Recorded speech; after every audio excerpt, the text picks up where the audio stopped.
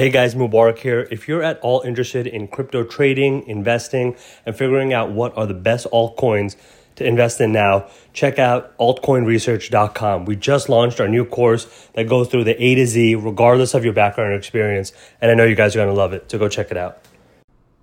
Hey guys, Mubarak here of InPenny Stock. Hope you're doing well. In this episode, I want to talk to you guys about trading penny stocks on Robinhood. All right, so Robinhood is a massive platform and app that you can download on your phone that really helped kind of revolutionize trading. And the way it did that is it was kind of one of the first pioneers in free trading, free commissions on trades. So there's a quick background on that. Essentially, what used to happen in the past, if you've seen movies like Wolf of Wall Street, stuff like that, what happened is that brokers, before the internet even, you used to have to call your stock broker and call into an online brokerage, not an online brokerage, but a physical one, in order to buy or sell stocks, right? So the people on Wall Street would actually be getting calls from investors, from people like you and me, in order to buy and sell a stock. And for every time they had to do that transaction, you would have to pay, in the 90s, in the 80s and 90s, it used to be like $20 a trade, sometimes more if it was options or penny stocks. And there was all these fees associated with trading.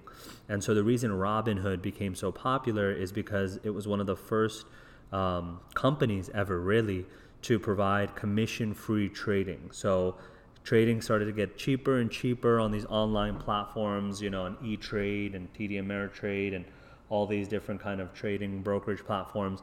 But it wasn't until Robinhood actually came out and did free trading that ended up becoming a staple in the industry. So nowadays, if you go to any platform, your bank, your local brokerage, most online platforms now allow for commission-free trading for most of the popular stocks, right? They might have some small fees here and there, but for the most part, it's really changed the game. So the great thing about that is that now it makes it easier for penny stocks to also be available, and that allows you to be able to start trading regardless of kind of your experience or your background, and not have to worry too much about your money or your trading portfolio, right? The amount of money you put aside for trading and investing to be, cut up or lost in just fees. So it allows you to be a little bit more navigational, allows you to be a bit more flexible, because before, when you wanted to sell your stock or anything like that, you would actually have to pay some fees as well with it.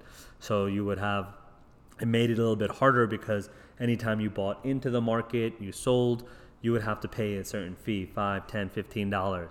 So now, and that sort of starts to add up when you become a more frequent trader. So the cool thing about Robinhood is that it has hundreds of different penny stocks on its brokerage platform, and it really has some good tools to manage your risk and be able to trade penny stocks in a very clean and simple way.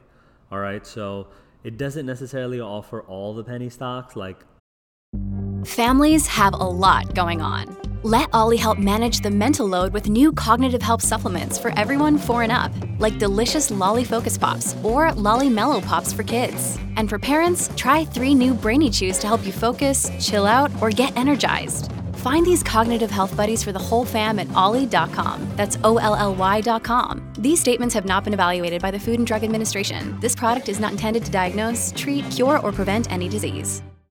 Penny stocks are usually traded on smaller exchanges, such as the Pink Sheet or the OTC, meaning over the counter. Those are certain, basically, platforms upon which certain stocks are listed on.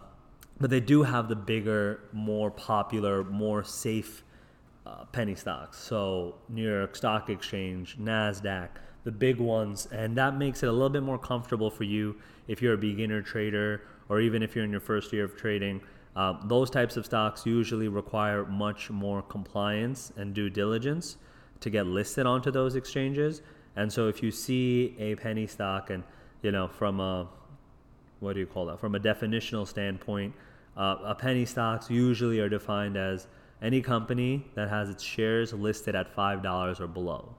All right, so overall, for those of you who are new, what will happen when a company goes public is that they're basically taking a piece of their company and offering it to sale to the public, to you and I, to investors, to hedge funds, to whatever, to the world basically.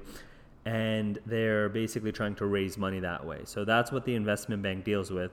But you and I can now buy a certain stock for a certain price based upon how many shares that they have. So penny stocks are typically, for the most part, the total valuation of that company falls between 50 million to 300 million. So that's pretty wild. That's pretty big anyway. But a lot of the times people have some negative connotation to penny stocks.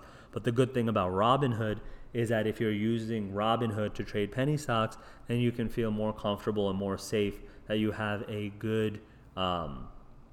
very good situation in terms of what you're looking for if you're looking to trade stocks, because those stocks are going to be way less less volatile because they're on these more popular exchanges.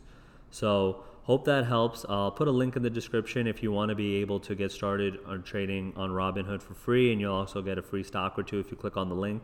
And again, as always, this isn't investment advice, it's purely educational. And definitely feel free to check out inpennystock.com if you have any more questions, or you can always email me at admin, that's ADMIN, at inpennystock.com. Hope to hear from you guys soon.